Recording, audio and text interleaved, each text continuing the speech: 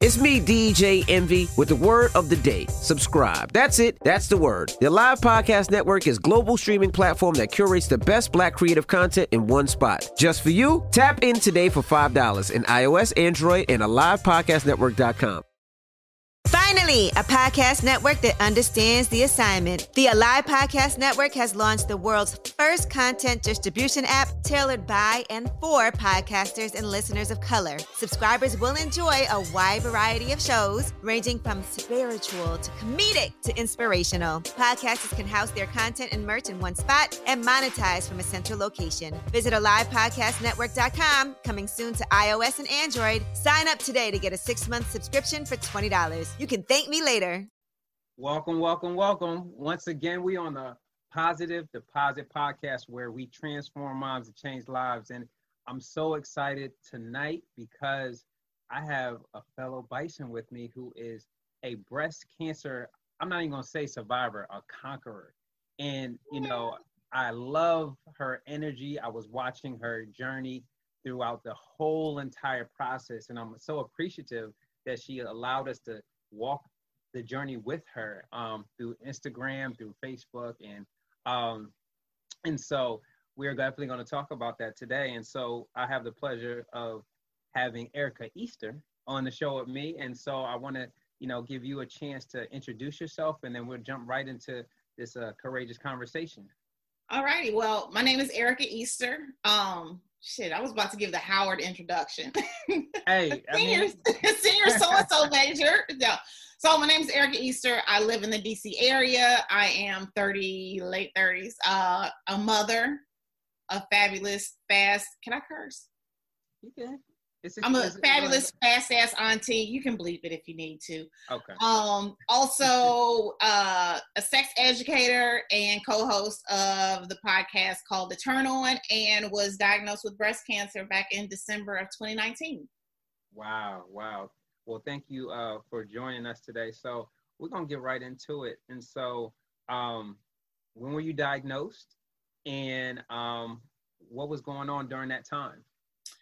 So my family lives in Missouri. So I went to Missouri to visit my family, came back from Thanksgiving. And, you know, I'm one of those like type A anal type of people. So like I got home, I unpacked everything. I was like, I'm gonna take a hot shower and lay in bed. Right. Hot shower, laying in bed. And I don't know if I was like feeling myself up or what. Like, I wish I could say that I was one of those people that like diligently did self-exams and that kind of thing, but I wasn't.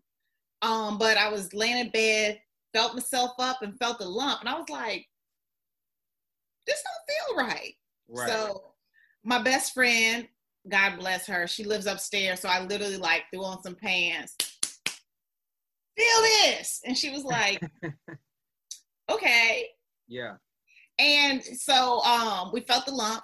And I was just, you know, like, I'm like 30. I was 38 at the time. So I'm like, hey, this can't be, this is nothing. This is no big deal. I had actually had my annual exam with my OBGYN like a month before, and they do an exam and she didn't feel anything. So I'm like, must be a cyst. It must be something, no big deal. So I called my doctor, and I will say, like, I hear a lot of times about Black women saying that they're not being heard by their doctors or anything like that. My doctor was phenomenal. I went to her, I told her that I had an issue, and she was like, okay, she felt it. She was like, yep, it's a lump, might be a cyst. I don't think it's a big deal, but here's an order for a mammogram and ultrasound, and also here's a referral to a breast surgeon. She said, because even if it's nothing, I know you're going to want that extra layer of, you know, reassurance. So make your appointment for your mammogram and ultrasound, and then also reach out to this breast surgeon just to kind of, however this shakes out, you're going to want to talk to him. So I did that, and I'm sorry. No, you're fine. I did that and went to the hospital. How did you want me? Okay, so went to the hospital and had the mammogram and the ultrasound. And, you know, it's weird. I'm sitting in there, you know, doing all of this, and I'm with like all these old ladies and walkers. You can tell that they were, you know, like doing their annual exam. Right. And here I am just like, this ain't real, no big deal. I had an early morning appointment because I was like, I'll knock this out and then go back to the office, no big deal. Yeah. And after the mammogram and ultrasound, this lady came in and she was like, well, we're really concerned, so we're gonna do a biopsy. And I was like, oh, okay. She's like, so you can go get some lunch and come back in an hour. And I was like, wait, hold, huh? So that was the shock factor. That was the shock factor. Like, wait, what? And she was like, yes, no. And so at this point, I literally crumbled. This woman was a woman that was just like scheduling and giving me a free parking coupon. And I was like, and like crying in this lady's lap. It was a mess, but thankfully she was a sweetheart. Yeah. And I got my biopsy done later that day. And what was really scary to me is that the woman that was doing the biopsy, the radiation tech or radiologist, she was kind of talking to me like I already had cancer. You know, like it was one of those things where she's like, don't worry, women live with cancer and they live great lives. And I was like, bitch, you supposed to be telling me like, don't worry, you know, but she was on like, you got it, you're gonna be fine tip. And so I lost it. And that was on a Thursday. And so they say it takes like 2 to 3 business days. Yeah. So then I had to go that whole weekend, like with cancer looming over your head. Yeah. And thankfully I say that I was blessed every single turn of cancer because I work in a very small office with 3 other Black women who are like family. So I got a call that Tuesday morning from the radiation tech, and she was like, unfortunately, my suspicions were confirmed. It's cancer. And literally, like, all I could do was walk into my boss's office, and all 3 of them circled up. They held my hands, they prayed with me, they cried with me, sent me home for the day. You know, so it was like, I feel like I got most of the shock out the week before when they were like biopsy, yada, yada, yada. But it was still a lot. And I was blessed to have good people in my life at that moment to kind of help me absorb the shock. Man, so that's crazy. But I want to take it back. You mentioned something about how your doctor pretty much kind of set everything up and prepared everything. How important is it to have not only a good relationship, but more open and transparency when you're dealing with medical professionals? Because sometimes you don't get that. Like, you got the whole package, you know? Yeah. I know for me, it wasn't that thorough. So, you know, how did you build that relationship with your doctor? Or is that just how those doctors and, you know, your GBYN or whatever just kind of operate? So I am the type of person, I pay a lot of money for health insurance, and so I use it. Like, I went to my dermatologist once, and she was like, ma'am, you just need to put on lotion. Like, you need to moisturize a little bit more. Like, I go to the doctor, and my doctors know that. And it's not that I'm a hypochondriac or anything, but it's like, I pay a lot of money for this, and I am blessed to be able to have this. So I'm going to utilize it fully to its fullest extent. Okay. So my doctors already know that I am a very comprehensive, like, I'm always on time for my routine exams and that kind of thing. So even when, like I said, I got diagnosed around Thanksgiving. So it was like during the Thanksgiving Christmas holiday where everybody's kicking into vacation mode. Yeah. And so even getting in with the breast surgeon, because I made the appointment with the breast surgeon the same day I made the appointment for the mammogram and ultrasound. Right. But that wasn't until like after Christmas. Okay. And so once I got the diagnosis, I was like, oh, hell no, y'all gonna get this up out of me immediately. We gonna know what's going on. And so at that point, I was like, you know what? I'm putting on a hardcore press. Like, I called my doctor and was like, look, this was as soon as you can get me in. You said you know him, prove it. You know, I called the doctor's office, and thankfully there was a Black woman that works at the front desk, and she was just mad cool. And I call her every morning, like, do y'all have any cancellations? And so, it, you know, because I just like, I hustle in so many parts of my life.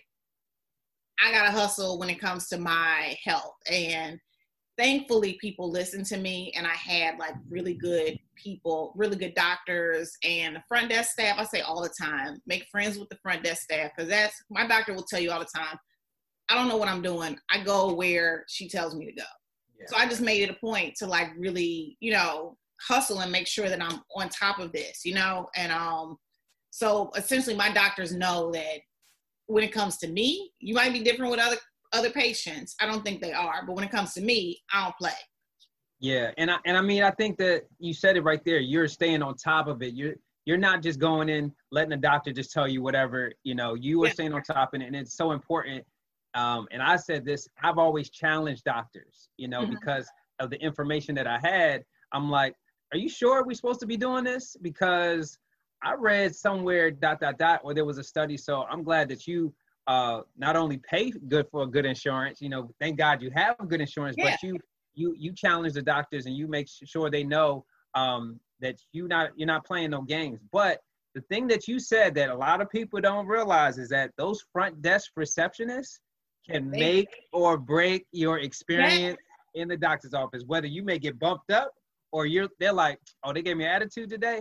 Nah, we'll wait. Yeah. Like, oh, well, I'll put you in on his lunch break, like that kind of stuff, you know? And so it has been, and I will also say, to touch on something you said, when you first get diagnosed or with anything, like you're dealing with the shock of like your mortality, because you hear cancer and it's just like, oh my gosh. But also you are getting so much information thrown at you, and you kind of gotta like soak it up, and at the same time make sure you're like, should I get a second opinion? Do I trust this doctor? Do I need to, you know? And so like, even when I first got diagnosed, I ended up with a doctor that my OB suggested.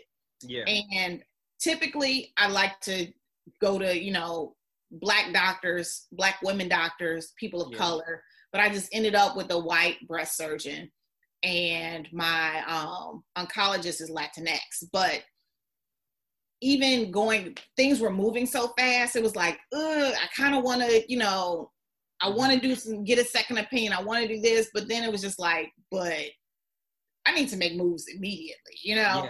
Yeah. So that is one piece that I know a lot of people are like, oh, I did a second opinion. I did this, I did that. I didn't. And not that I regret it, but I do know that is a piece that I missed out on that a lot of people tend to do. Yeah, and it's nothing wrong if you didn't get the second opinion, because like even for me, that's what they said, like go get a second opinion, go to the Philadelphia Cancer Center, you know, and do all that. However, if you trust your doctor and you feel confident and you want to, you know, just go ahead and move forward, it's A-okay. And so I'm glad you did that. Now, I know you went through both processes, because with breast cancer, you can either get the surgery or you can get radiation, get chemo, but you had to endure both. I did the whole kit and caboodle. How long was that treatment like? I had the whole package. Side effects of that treatment. Okay, so when I initially got diagnosed, from what I understand, typically you get diagnosed and then they're able to like run tests on the cell sample to tell you what kind of cancer, what type of breast cancer it is, and also what stage you are, and they pull all this information. The samples that they got in my biopsy didn't have enough of the cancer cells in it to really give them a full picture of what everything was looking like. Right. So once I met with my breast surgeon, he definitely did the genetic testing to see if I had a gene that made me susceptible to breast cancer. Thank goodness I didn't, because I have lots of family members that could have, you know, had to deal with it. So they did that, and then they did an MRI, which noticed that some of the cancer had traveled to some lymph nodes. Oh, wow. So because it was in my lymph nodes, my doctor was like, off the bat, you're going to have to do radiation, but you need to talk to an oncologist. Because, I mean, I went for a minute before actually even seeing an oncologist. I'm like, how does this work? But I met with my oncologist. And she said, we're going to have to wait and see what happens with what comes of the pathology from the breast surgery. Right. So they were like, initially, we're definitely going to do breast surgery. When you get diagnosed with cancer, you can either do a lumpectomy or a mastectomy. Lumpectomy is just they go in and take out the cancer. Okay. I am 38 years old. I am vain. My love language is nudes. So I'm like, you are not going to just take a chunk of this titty and leave me just, some women choose to, not I. So I was like, you're going to do a mastectomy. You're going to take it all off. And I like to match. Also, this one tried killing me. We ain't giving this one a chance to do that. So I had a double mastectomy. Okay. So they took both of them off. And then you didn't think he was going to get that from me. But anyway. Oh, no, it's fine. I mean, like, I've heard it all. You see what I'm saying? So it's okay. You know what I mean? So I did a double mastectomy. And the way that they do it, there are a bunch of different types of ways to reconstruct your breast. Yeah. I haven't had given birth to kids, and so I didn't have a lot of extra stomach fat. They have some really cool technology in rebuilding your breast. I wasn't a candidate for that, so I ended up going with not an immediate reconstruction, but they did tissue expanders. So they put I call them Capri Sun pouches. I'm probably fucking it all up, but they're like these little tissue expanders. They're like little implants with like a little it's like a little metal thing in the top. Yeah. And literally I would go to my doctor and she'd like have this magnet and go, boop, and that's the port, and take these big syringes and go, boop, and just fill them up to get your skin. Like a Capri Sun. Whoa. Like a Capri Sun, exactly. so I have my Capri Sun pouches. So right after mastectomy, I had my Capri Sun pouches. They filled them up to the appropriate size. Right. And then they got the pathology, which said, hey girl, your cancer is grade 3. So I was only stage 1B, but I was grade 3, meaning that it was, so let me ask you this. Sorry. What is the difference with like stages, like 1B, like stage 2? What are the A, B, C? Is it D? Does it go down the alphabet? Like, no, those that don't know. Shit, I don't. I know you have stages 1 through 4, and then I think it's like A and B. Okay. And so, and then they also have stage 0. And I know that there are women that get, that have mastectomies when they are stage 0. And it's like, you have a bunch of precancerous cells.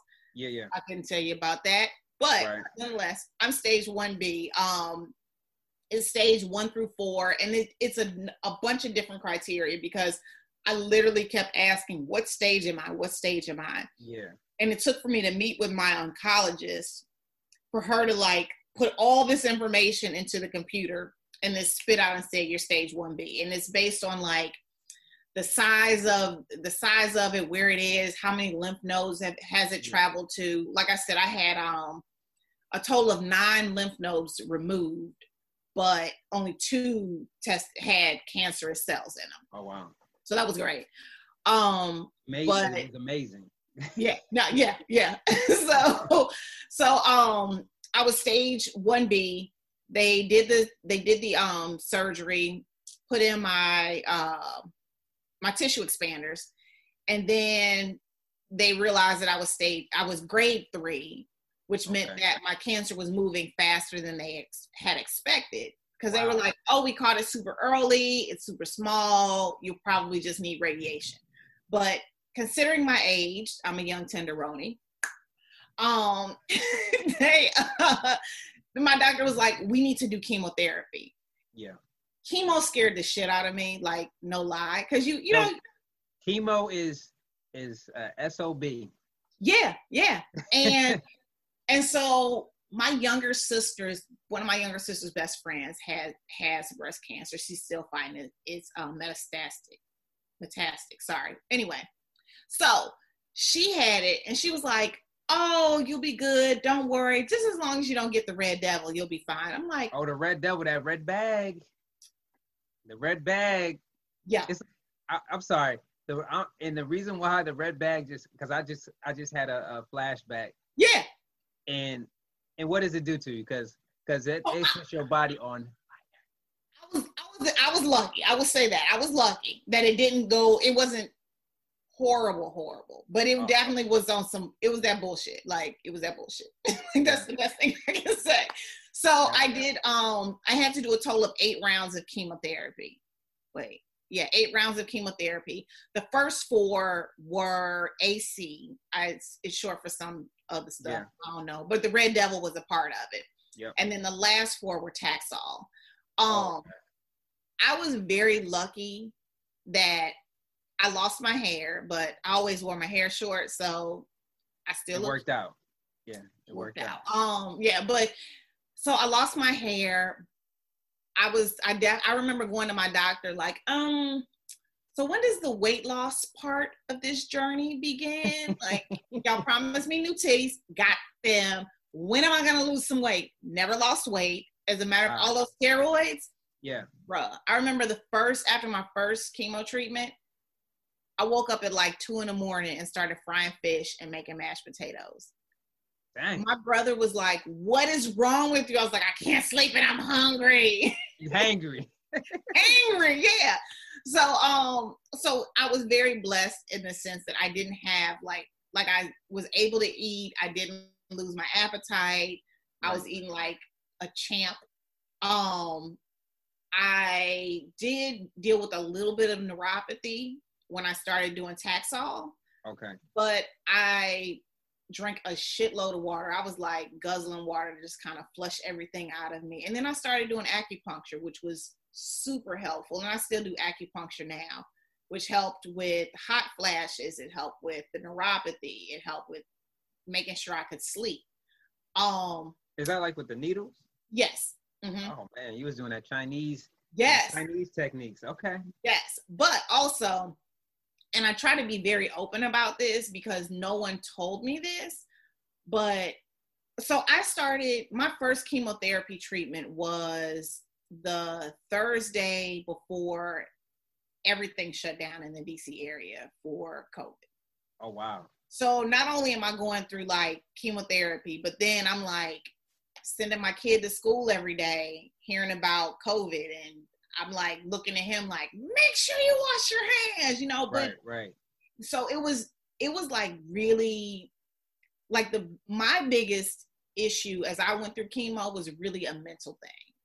And I was just about to ask you, how did you sustain your mental, not only with everything that's going on and with the diagnosis, but now you got COVID? Prozac, marijuana, and Prozac and weed. Like I ain't even gonna lie. Like I remember I had because I've been doing therapy. I believe in therapy, especially Black people, especially Black women. Yeah. So I have an amazing therapist that I've been working with. And I remember I had a session. Shout out to the therapist. Out to the therapist.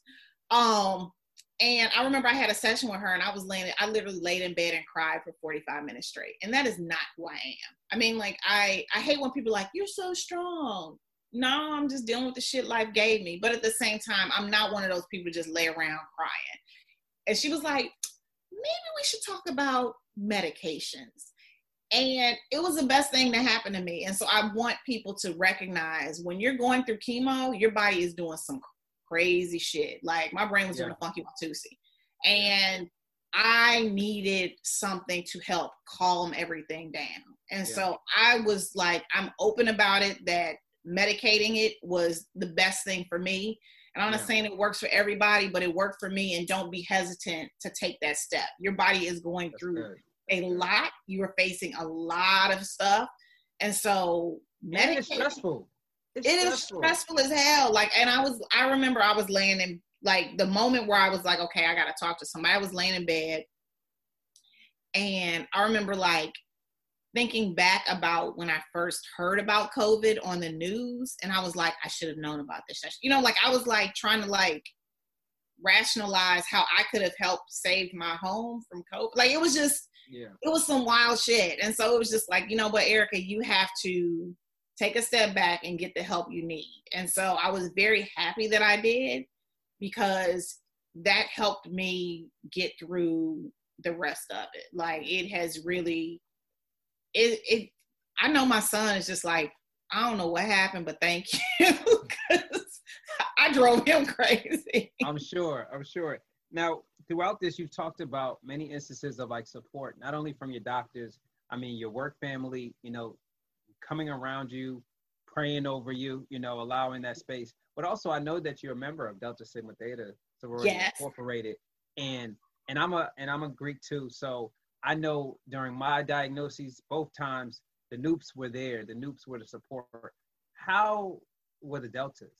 So I will say this. Your line sisters, because 2 greatest decisions in life, Howard University and Delta Sigma Theta. Like, when you go through something like this, like, it is amazing.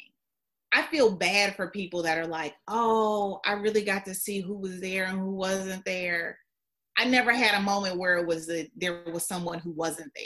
It was like everybody was there. And it was a true blessing. Like, one day I was sitting at home and one of my sorors from 96, she literally rang my doorbell and was like, hey, and I don't do pop-ups.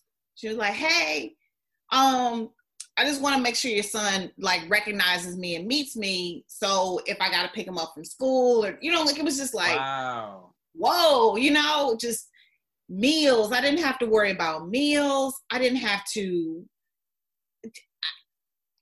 I literally like speeches like, wow, that's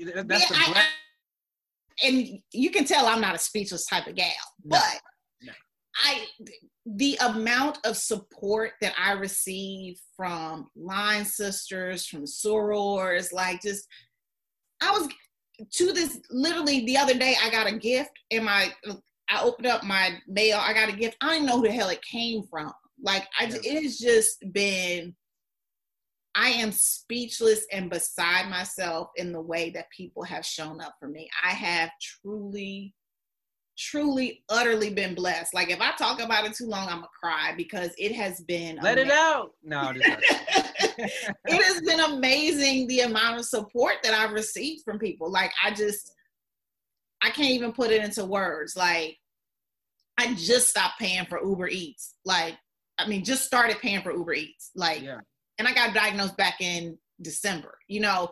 I get a random cash app with $1,000 from such and such line, sent you this, like, because they want to make sure you're okay. Or I had a group of women, they paid for someone to come clean my house every day for 8 weeks.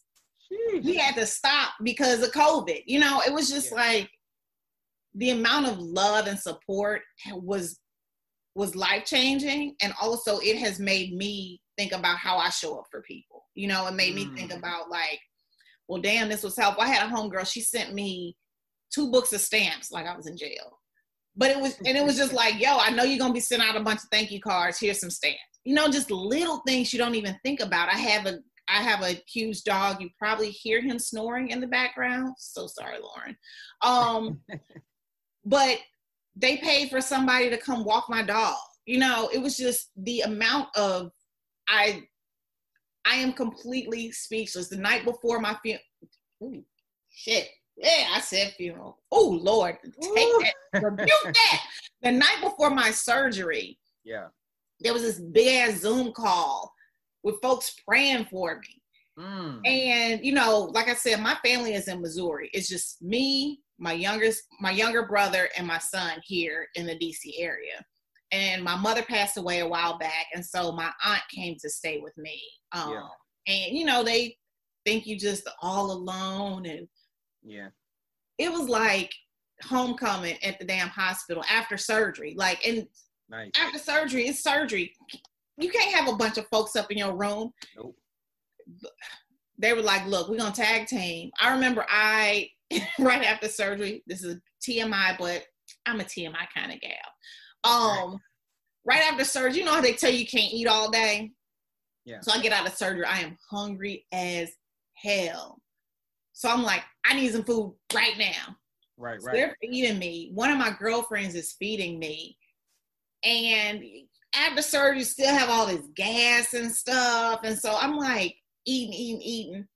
She leaves, another girlfriend shows up, and I literally just like vomited all over her. Just like, yeah. And she's like, it's okay. My aunt was like, no, it's not. Just vomited over these people. But that was just the love. Like, that was just the love. Like, it is just, I cannot put into words how blessed I have been to have such an amazing support group, because I would not have had this kind of, I don't think I would have done as well as I did had I not had that support. And then when COVID happened, we couldn't see each other. So, like, everybody, their last day of chemo, is like, we would have been on somebody's beach, but we couldn't. So my girlfriends literally were like, how are we going to make this a big deal for Erica from home? And so they did the hashtag EE chemo and fancy and chemo free, EE fancy and chemo free. And they took over the internet. Like, no, when I say they took over the internet, I felt bad. I couldn't find a tuxedo and get jazzy with everyone. And it wasn't just your line sisters, it was other people that just kind of joined the movement, and that hashtag went viral. So I was just like, wow. So part of the hashtag, everyone, because it was the middle of COVID, so no one was dressing up or going anywhere. So everyone like put on their nicest clothes, sequins, full face of makeup, and then just recorded a message for me. And it was just the most beautiful, loving thing, especially because it's like, I know you got on sweatpants underneath that, but you really went out to show me that you really cared about me. It was just, I was speechless, absolutely speechless. So I'm sorry, I'm talking a lot. So then after chemo, I did my second step reconstruction. So I had to wait about 2-3 weeks just for my numbers to kind of bounce back a little bit. And they took out my Capri Sun pouches and gave me my forever 20-year boobies. So I say all the time, I'm gonna be an old 90-year-old lady. I'm having the titties of a 20-year-old. They don't just... So I want to ask you, so now you have this podcast called Turn On, right? And now you have reconstructed, tatas. Yes. What's the twist now? Now that you see what I'm saying, you have this podcast, it's about, sex, turn on, things and now you've been reconstructed, you have, breast of a 20-year-old and things of that nature. How does that intertwine with, your podcast in a different light? So, okay, a few things. Just to rewind a bit. So my podcast is called The Turn On, and each week we read a piece of erotica that's written by a Black woman. So we center our podcast around Black women and Black femmes. Love the guys, love the other people of color, love whites. But this is a space for Black women and femmes. So you're more than welcome to listen. We love you, but this is who it's for. And so each week and then we talk about our sex lives. So like, we had an episode, one of our first episodes, we read a story about BDSM, and then we had someone who was really active in the BDSM community come in and discuss it, and we talked about our, when do we, do dominant and submissive roles in the bedroom and that kind of thing. And so going through a traumatic event that does so much with changing your body and how it looks. Yeah. It was definitely interesting. I also in this period started doing work as a sex educator. And so I'm adding a piece about like breast cancer and just trauma to it, because I think that you change so much.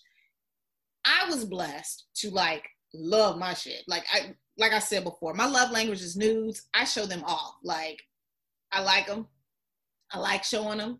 I remember right before my surgery, I sent all my line sisters the pictures of the old ones. They was like, bitch, I'm at Bible study and I get your titties in the text message. Like, really? Crazy. But nonetheless, so it has just going through so much with my body, not only, changing my breast and losing my hair, losing my eyelashes, losing my pubes, TMI. It has been a huge difference. Thankfully, knock on wood, I haven't had any of the, sexual desire changes that come with some of the medicines and stuff. Yeah. But it has definitely colored the way that I look at relationships, at my body. Also, I kind of already had a fuck it kind of attitude, but like now I said, look, ain't nothing stopping me now. Like I looked cancer in the eye and was like, nah, bitch. So now it's just balls to the wall, you know? Say less. So I appreciate you sharing that, because it's one of those things where if you haven't gone through cancer, you don't know how it feels to just say, like, I got to live life to the fullest. I can't wait. I have to put things in action. And that's a different mentality, especially as you survive something that most people don't survive from, you know, especially at our age, you know. And one thing for me, I know my faith grew so much when I was going through this. And I did, and I think I shared this, you know, during, you know, our launches, that like I had my own like a little ritual where, you know, I had my alone time. I want to ask you, you know, going through, you know, chemo, radiation, COVID, you know, being a single mother and raising your child, how was your faith? You know, did it grow? You know, like, and if so, what can you share with the people that are listening about, you know, how important your faith is? It's been everything. So I will say that it has been this has been a tough time. And not even, what's crazy is like, I went through so much shit before cancer that by the time I got to cancer, I was like, okay, this is something that has to happen, but we're going to be good. You know, like I was married, and my ex-husband and I like were madly in love, and the relationship the marriage was no longer serving either of us. And although we both knew that it was time for our marriage to end, it still hurt. And that was a very difficult time. I lost my mother. I went through miscarriages. I lost my grandmother. And so by the time cancer came along, I was like, oh, God's got me. Like, I know for a fact he's got me, because he delivered me through all of this. Yep. So it's just, I feel like everything that happened before that was leading up to me having to deal with cancer. And so it just made me so I just knew, like, not at one point in this entire process did I think I wasn't going to be here for my son, because I knew that God delivered me through like gut-wrenching miscarriages, the ending of a really great marriage, losing my mother and my grandmother, who was like my best friend, you know? So by the time I got to cancer, it was like, all right, God, come on. I'm like, I can do it all with you. Like, I know that I'm going to get through this. And I say this all the time, but I've literally felt the hand of God moving things and shifting things. When I was right before I got diagnosed, I sold my house and moved into the house that I'm currently in. Right. And at the time, I moved into the house thinking like, oh, this will be dope. I'll just, you know, my best friend lives upstairs. There's a 2-unit house. I was like, my best friend lives upstairs. She's a single mom. Her daughter and my son get along great. This will be great. Not even realizing that this was God preparing me for the fact that I'd be going through a really tough time and need somebody upstairs that can drive me to every appointment, that can sit with me. Wow. You know, my best friend, she knew that she does freelance. She's a writer and author. And she had been saying for so long, like, she was working a 9-to-5. She's like, I got to get out of here. I got to get out of here. It's just time for me to go. It's time for me to go. Her last day at that job was literally like a week after my surgery, so that she could freelance and literally sit at the foot of my bed to make sure I was taking my medicines and doing, you know, like, it's amazing how you think one thing is happening for a reason, but it's just God lining things up and shifting things and making things. He works in mysterious ways. Yeah. And I'm like, so I say all this, like, and now I'm on some like wild shit. Why? Because I'm like, you know what? If God put this on my heart to do, then he gonna make this shit happen. Like, I've literally been just stepping out on faith, not knowing where this next step is gonna come, what's gonna happen, what's gonna make this next step happen. Even if I fall, I'm like, I'm gonna fall into something better, because I know for a fact that I have a pure heart, I have pure intentions, and God is gonna guide me and deliver me from whatever the fuck the world has for me. Man, that's so amazing. So I have this question for you, and You know, I'm also a parent. You know, I have a lovely, beautiful daughter. And so we love your baby. I do. That's my boo. That's my boo. What would you tell your younger self, knowing that all the stuff that you've gone through, especially with cancer? What would you tell your younger self if you went back in time and met your younger self, maybe 15? You know, what would you tell her? Stay away from the ain't shit boys. No. No. Just trust yourself. Trust your gut. You know, just keep a pure heart and pure intentions, and everything will fall in place. You will be okay. You will be okay no matter how dark. And sometimes I feel bad because I'm talking to my friends and I feel like I talk like a Hallmark card, because it's just like, but right. I truly believe, like, at the end of the day, if shit ain't right, it ain't over. You know, like it's going to be, you will be okay in the end, Erica. You will be fine. So even if it's tough, you might feel like this is the darkest time, you're going to be okay. You will be okay. Amen. Amen to that. So, you know, here at Positive Deposits, we always ask our guests to drop at least 3. Now, some people have dropped 4, some people are 2, but just 3 words of encouragement, positive deposits to help them get through something like you've gone through, or just any other type of cancer. So what are 3 words of advice, positive deposits, that you would give to someone that's, you know, experiencing cancer, breast cancer? What would those 3 be? And if you have more, I mean, you know. Yeah, I can't, you know, you can tell I can't just sum stuff up in just a few Okay, words. well. No, okay, I will say that shit gets tough. You do not have to, you don't have to be strong all the time. That's a good one. But you have this community. I didn't even touch on this. Like, when I got diagnosed, I found this community of women that had breast cancer. And I didn't have to be strong, because I knew if I was weak, they was going to hold me up, you know? So nice. Just find your community. Shit, if you ain't got one, call me.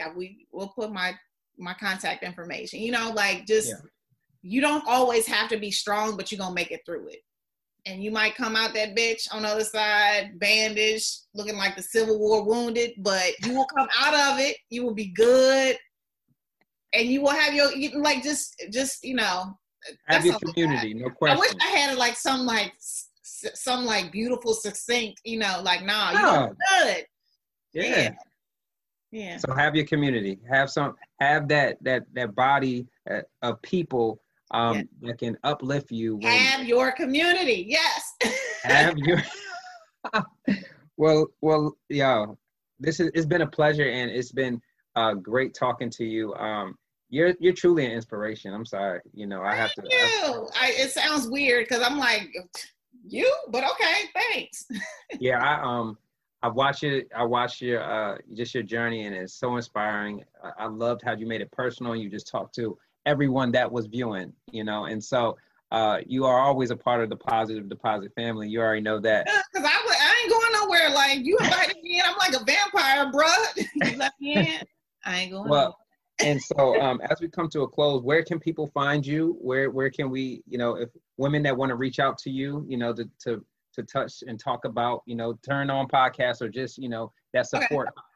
How can they find you? So my podcast is the Turn On Podcast. That's our handle on Instagram. On Twitter, it's the Turn On Pod. Our website is www.turnonpodcast.com. Right now we're still a small shop, so I am managing the email accounts, either me or my co-host. So hit me up there, and I'd be more than happy. Like I said, I was blessed at every turn, and so I would love to be a blessing to someone else. Amen, amen. Well, thank you so much, Erica, for being a guest on the show. It was an amazing journey, but just story. I'm laughing. It's been a pleasure, and so for those that are listening, you know, catch this episode on Apple Podcasts, Google Podcasts, iHeartRadio, Spotify, and our YouTube channel, because here we transform minds and change lives. And don't forget, go to the website, www.positivedeposits.org. hit that donation button because buy some merch. Wait, is the merch still available? Oh yeah, so buy some merch. I was buy some merch. My t-shirt and my mask the other day. Yeah, buy the merch, either donate, and also too, just this plug that we are nationally partnership with the Orally Cancer Foundation. So text ORA ORA 3272-71777. And so with that being said, thank you, Erica. Thank you for having me. This was like a pleasure. This was dope. I'm so happy to be part of the family. All right, and it's a wrap.